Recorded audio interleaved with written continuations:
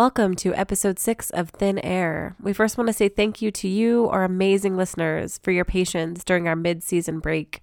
We used that time to research quality stories, gather original content, and to make sure the remainder of our season is as good as it possibly can be.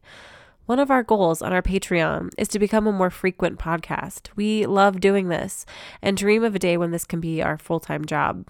If you would like to hear more from us, please consider making a donation at patreon.com/thinairpodcast. Links are on our website, thinairpodcast.com, in the upper right-hand corner. Patreon is a website that empowers supporters of the arts like you to give a donation to projects that you love. We need your support to continue to bring you quality content. Again, that's patreon.com/thinairpodcast. Okay, on with the show.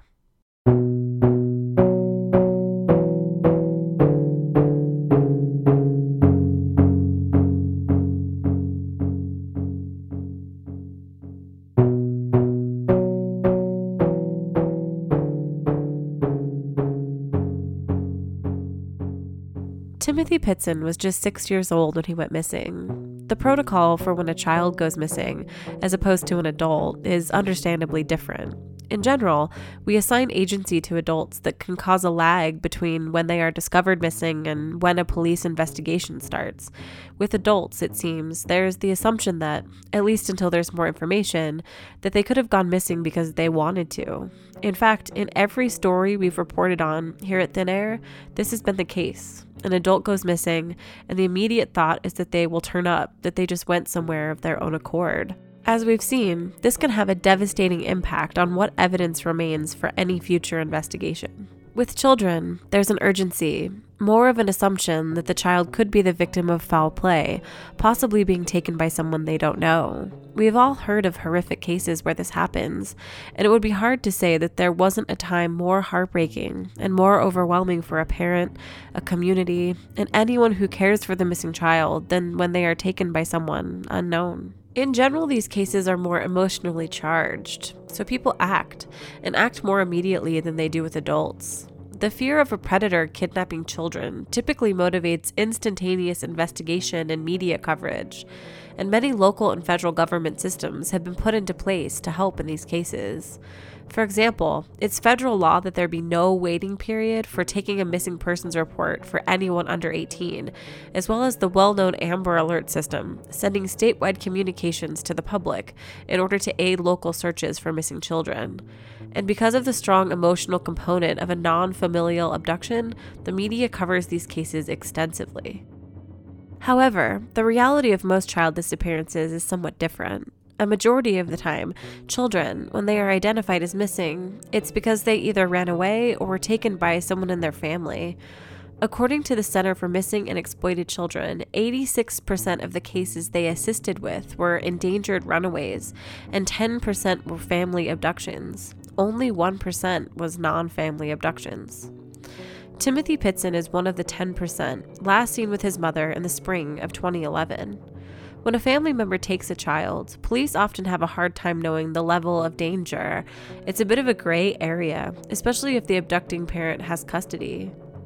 In this case, Timothy's mother Amy had full custody along with her husband Jim, was a devoted and loving mother, and left with Timothy, telling no one where they were going, on a day that was ordinary, routine.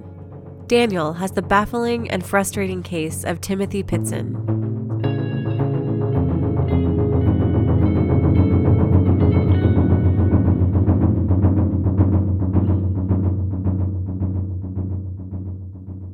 The days leading up to the disappearance of Timothy Pitson, he was caught on security camera at various hotels in Illinois and Wisconsin.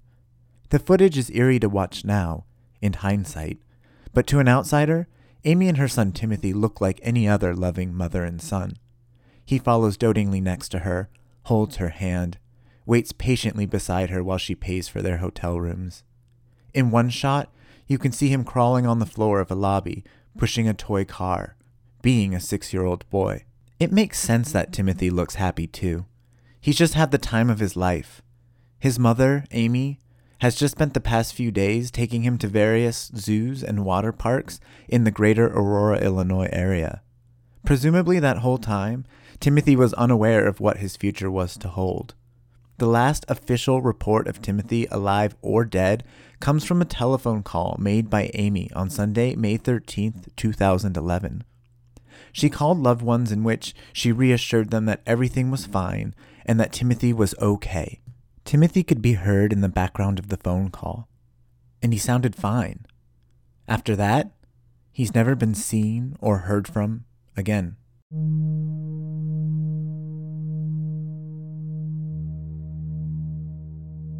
When the news of Timothy's disappearance broke, it made national headlines. And since then, Timothy's father, James, who prefers Jim, has been interviewed by People magazine and appeared on shows like The Hunt with John Walsh. I too got to speak to Jim, and he helped me piece together the bizarre disappearance of his 6-year-old son, Timothy Pitson. The story of Timothy's disappearance starts on Friday, May 11th, 2011. Jim, Amy, and Timothy all wake up like it's any other Friday. However, Amy wasn't feeling well, suffering from issues related to vertigo. She needed Jim to drop her off at work, which was about 3 or so blocks away from their home. After Jim dropped Amy off at work, he takes Timothy to kindergarten, which started at 8:10 that morning. So that day that he went missing, can you describe sort of what happened that day, like you taking him to school and whatnot? Yeah, Amy was having issues with her vertigo. So I'm like, well, I'll drop you guys off at school. I'll take you to work, drop him out of school. And she goes, well, you don't trust him? I'm like, of course I trust you, but you can hardly walk. I'm like, I'll just drop you off and I'll pick you up later. It's not a big deal. You know, I just want to make sure everybody's safe and everybody's taken care of and that you don't get in a car accident or something on the way to school or whatever. And when you're driving around, it's like, okay. And she reluctantly got in the Jeep and I dropped him off at school and unbuttons his seatbelt and hops over to the back of the Jeep and, love you, Dad. And going, love you too, buddy. I'll catch you later. And he ran off to school, ran off to see his teacher. So, like he normally did all the time. Did anything seem strange that day? No, she just said, I said, love you, and gave me a kiss, and then go, I'll see you tonight. I'll come pick you up after work. And she said, okay, and I watched her go in the building, and that was it. I went to work. At 8:31 a.m., not long after Jim drops Timothy off at school, Amy shows up claiming there's been a family emergency. The entire interaction is caught on surveillance video. The staff get Timothy from class, and when he sees his mother at the entrance, he runs up to her, his backpack almost as big as him. He grabs her by the hand instantly, and she escorts him out the building. Not long after Amy checks Timothy out of school, she takes her car to an auto repair shop, and while they wait, she takes Timothy to the Brookfield Zoo, a place his father says they enjoyed visiting. When their car is ready, she drives them to Key Lime Cove Resort in Gurnee, Illinois, which is about an hour's drive from Aurora, where they live. When was the moment that you realized that something was wrong? I went to pick him up from kindergarten at 10:30, and the teacher goes, well, he's already gone. I'm like, huh? What do you mean he's already gone? So I went buzzed into the office and went to the desk and asked him, I'd like to see who signed him out. And I looked at it, it was Amy's signature. She signed him out at like 8:15 in the morning. So not long after you had dropped her off? Yeah, not long after, dropped him off, he was gone. You show up, you realize that she's checked out, taken Timothy out, and then what did you do? I called her on the cell phone and asked her, what's going on, where are you guys at, sort of concerned. And no answer. I mean, for like 3 days. During those days, Amy was taking Timothy to different water parks and resorts in both Illinois and Wisconsin. This is the time I mentioned earlier that they are caught on security footage checking in and out of hotels. We don't know what Amy was telling Timothy during this time, but she did call family members to reassure them that everything was okay and that Timothy was alive and well. And what were the sort of the next few days like for you? Oh, a lot of more making phone calls and seeing where she was. He never got a return phone call.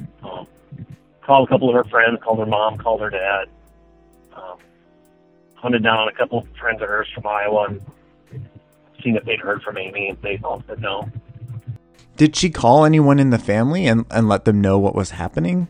On Friday, like 1 o'clock, my brother called and says that Amy called him and said that that Timothy's hers, that she's going to do with him what she wants to, and that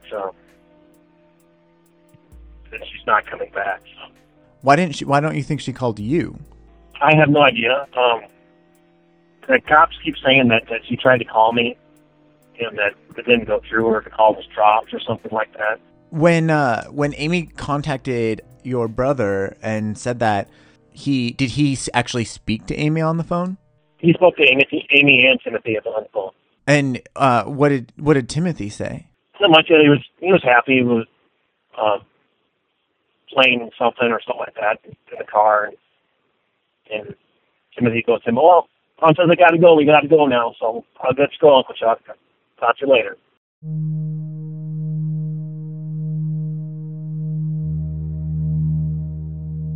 On Sunday, May 13th, 2 days after Amy took Timothy from his kindergarten class, she's caught on a security camera at a grocery store in Illinois. This is the first time she's seen without Timothy by her side. The timestamp on the video has her entering at 7:59 p.m., and she's leaving only a few minutes later at 8:06 p.m. with her purchased items. She doesn't look hurried or disoriented in any way. She leaves just as casually as she entered. There are also no visible marks or cuts that would indicate that she had been in any sort of struggle. About 4 hours later at 11 p.m., Amy checks into a hotel in Rockford, Illinois. Again, there are no reports of Timothy with her at this time. The next day, at 12:30 p.m., the Rockford Inn Hotel employees enter Amy's room. They find her dead from an apparent suicide. She had slashed her wrists and throat and taken an overdose of antihistamines. She left behind a note along with 2 others that she mailed. 6-year-old Timothy Pitzen was nowhere to be found. Here's a clip of Amy's mother, Alana, reading the note. Mom, I know you are hurt, frustrated, and I wish I had something better to say than I love you, but I don't. I've never really felt that I belonged here. I've tried very hard to fit in, to be happy, to be good to those around me, but somehow I've always felt apart from everything. Tim helped with that for a while, and maybe if Jim and I had been better, I would have been okay, but everything just fell apart, and this time there were just too many pieces for me to pick up again. I can't take the chance of Jim hurting Tim because of my choices, so I've taken him somewhere safe. He will be well cared for, and he says that he loves you. Please know that there is nothing you could have said or done that would have changed my mind. I'm sorry for the hurt and difficulties I know you're going to face. I just hope you will be able to forgive me one day. Please let Brian, Kathy, Natalie, Adam, Kara, Sydney, and Phoebe know that I do love them, and it was just time for me to say goodbye. I love you, Mom. Amy.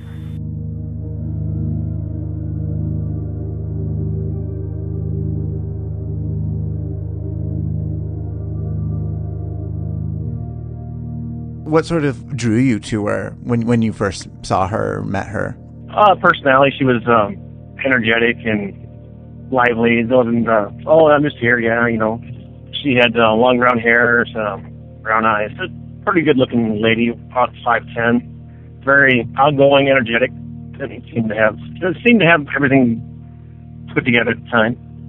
What sort of things made Amy happy? What were her interests or her hobbies? She tried to do scrapbooking for a while, pretty much long walks in the park, and Timothy made her extremely happy, and taking care of Tim, doing things together.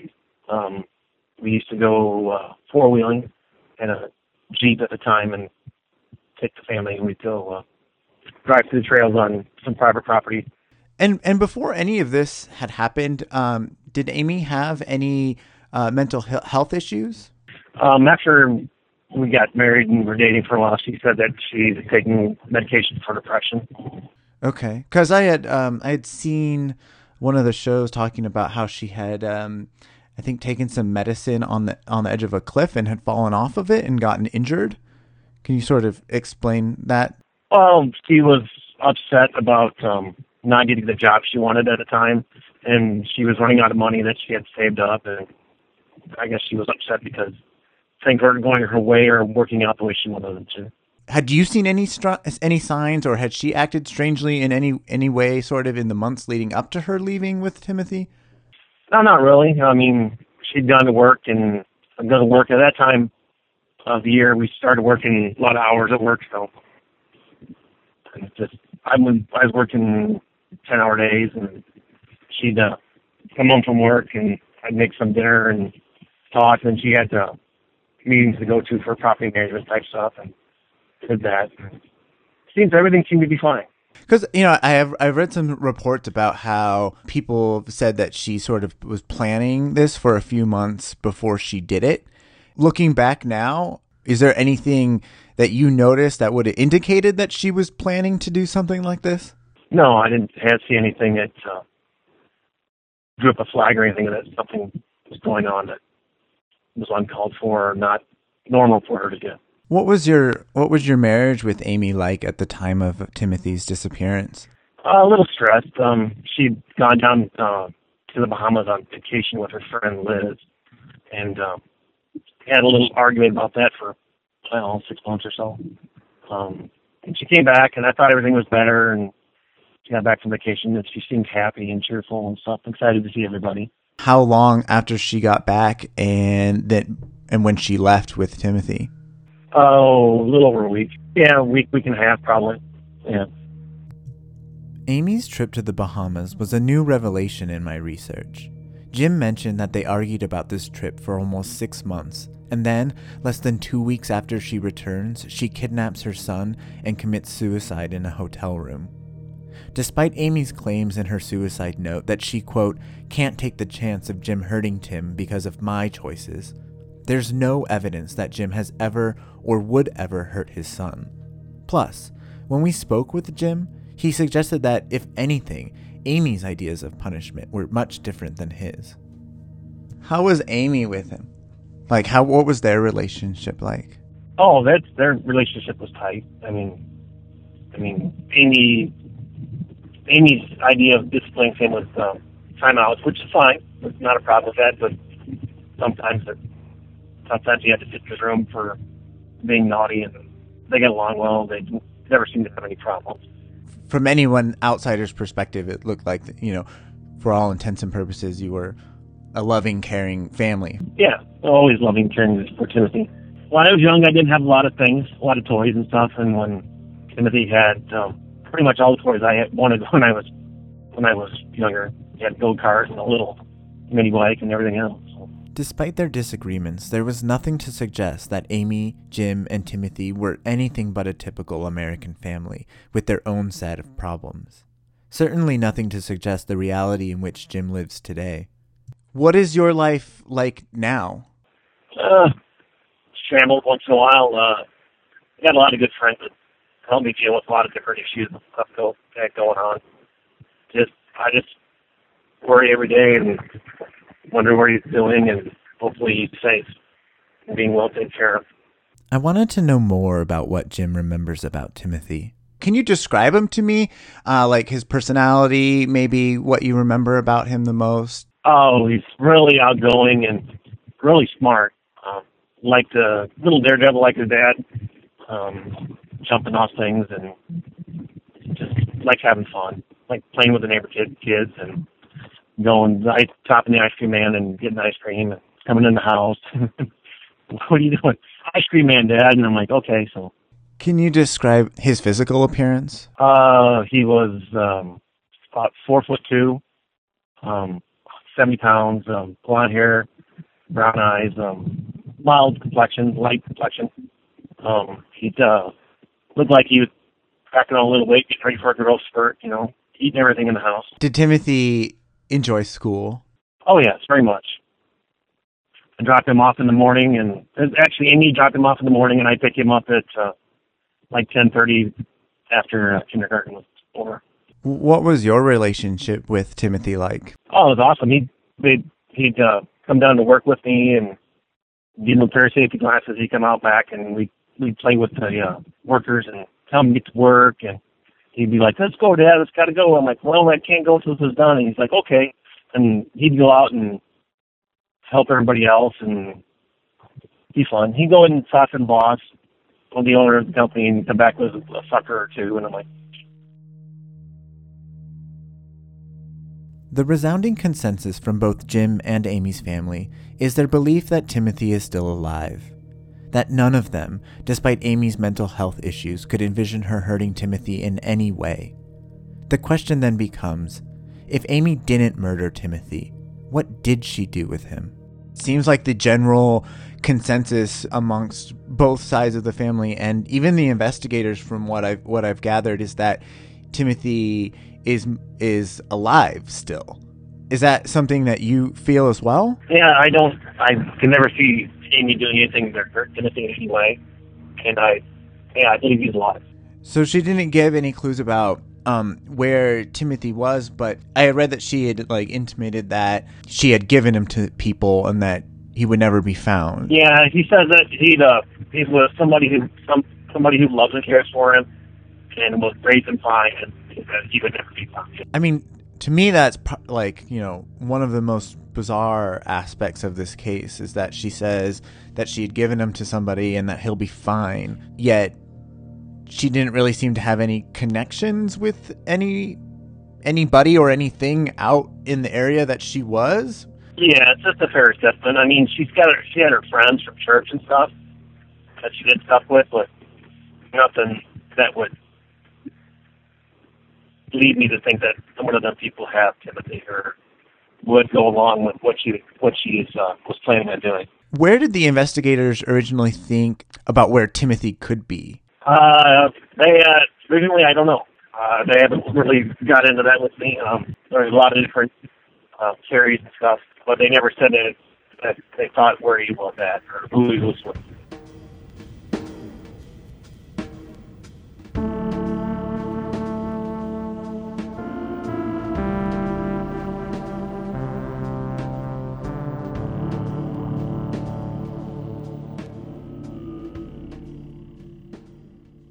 There are a lot of theories regarding what could have happened to Timothy.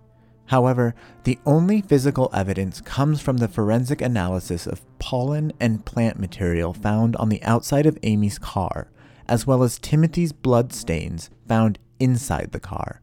In regards to the pollen on the outside of the car, the website The Charlie Project details the evidence recovered and the current hypothesis.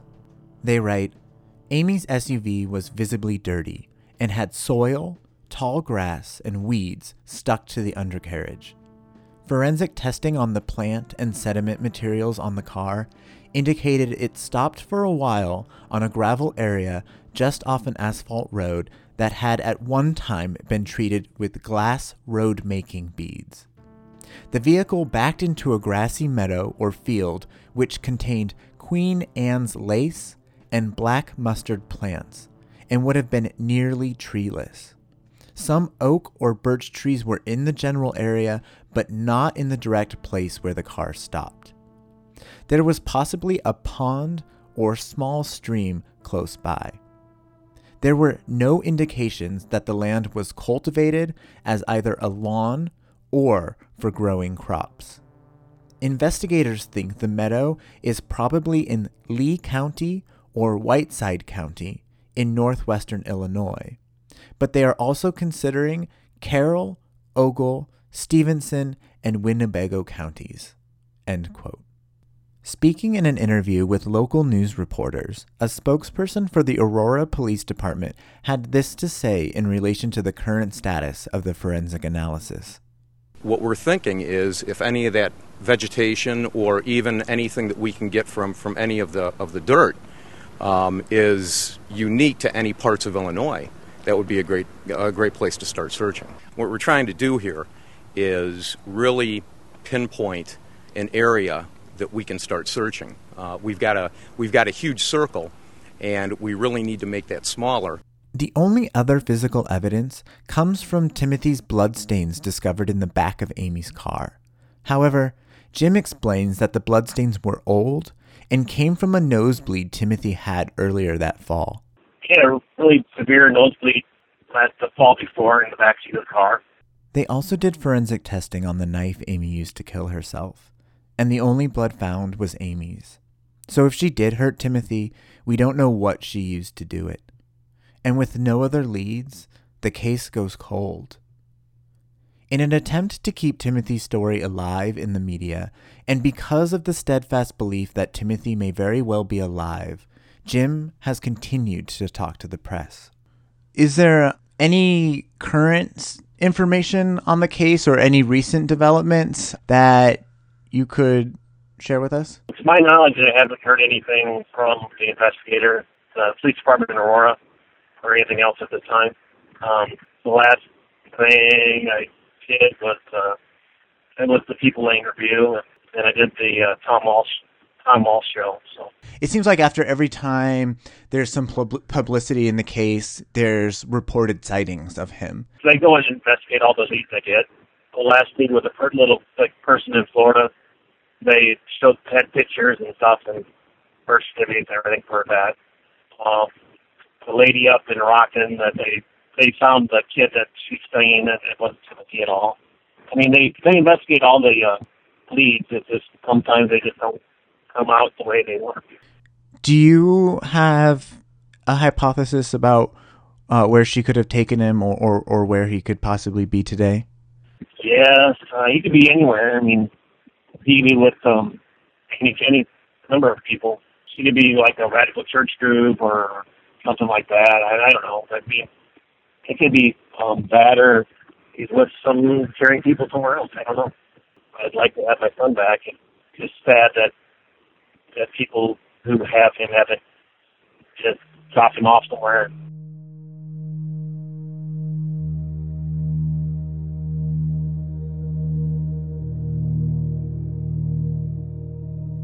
There has been so much publicity around your son's disappearance that it's hard for me to imagine that whoever has him hasn't heard about this case. What would you say to the people who may have your son if you could say something to them? Please drop him at the police station, and I won't be upset anymore. I'll forgive and forget. I just want my son back. Just want to tell him how the wonderful person his mom was, and that she was ill or sick at the time, and I didn't know about any of it at the time to help his mom get better. So.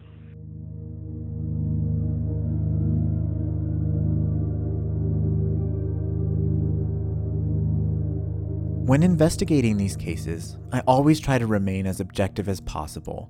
With this case, however, I too wanted to believe that Timothy is alive. Despite the fact that Amy, someone her family insists would never hurt Timothy, wasn't thinking clearly at the time of his disappearance. Whatever happened to Timothy, it likely happened between 1:30 p.m. and 8 p.m. on Sunday, May 13th, 2011, somewhere in the northwestern section of Illinois. This might go without saying, but if you're a listener and you live in the northwestern section of Illinois, or you know someone who does, please be vigilant and on the lookout for places that fit with the descriptions I mentioned earlier in the episode. If she disposed of Timothy's body, it would likely be in the place that matches with the sediments recovered from the outside of her car. Also, and I know this might sound weird, but if a new kid just appeared in your neighborhood and he looks like the age-progressed image of Timothy, which can be viewed at our website at thinairpodcast.com, please inform your local law enforcement officials. When I spoke to Jim, we talked about the possibility of Timothy being in a household that is off the grid, without regular access to the internet or media, and maybe homeschooling children, possibly even a religious group. They might not even be aware that Timothy has a loving family that is looking for him. Today, Timothy would be 11 years old.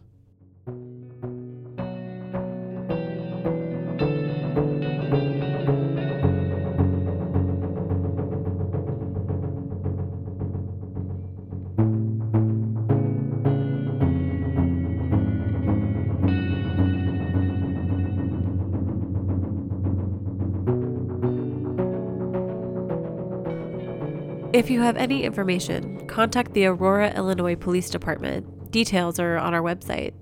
We would like to thank Jim Pitson, Timothy's father, for speaking with us. On our website, thinairpodcast.com, we have photos, including an age-progressed picture of what Timothy would look like today, surveillance videos of Amy and Timothy's trip, and lots of other crucial information on this case. The news clips you heard on today's episode were provided by The Nancy Grace Show and Wisconsin TV station WISN. Today's episode of Thin Air Podcast is brought to you by our donators over at patreon.com/Thin Air Podcast. If you like what we do, want to hear more, consider making a donation so we can keep bringing you quality stories like the one you heard today. Mixing, mastering, and original music for this episode came from our friends at Conifer Audio. If you are interested in original compositions or other audio services for your own podcast, drop them a line at coniferaudio@gmail.com. Join us again in 2 weeks.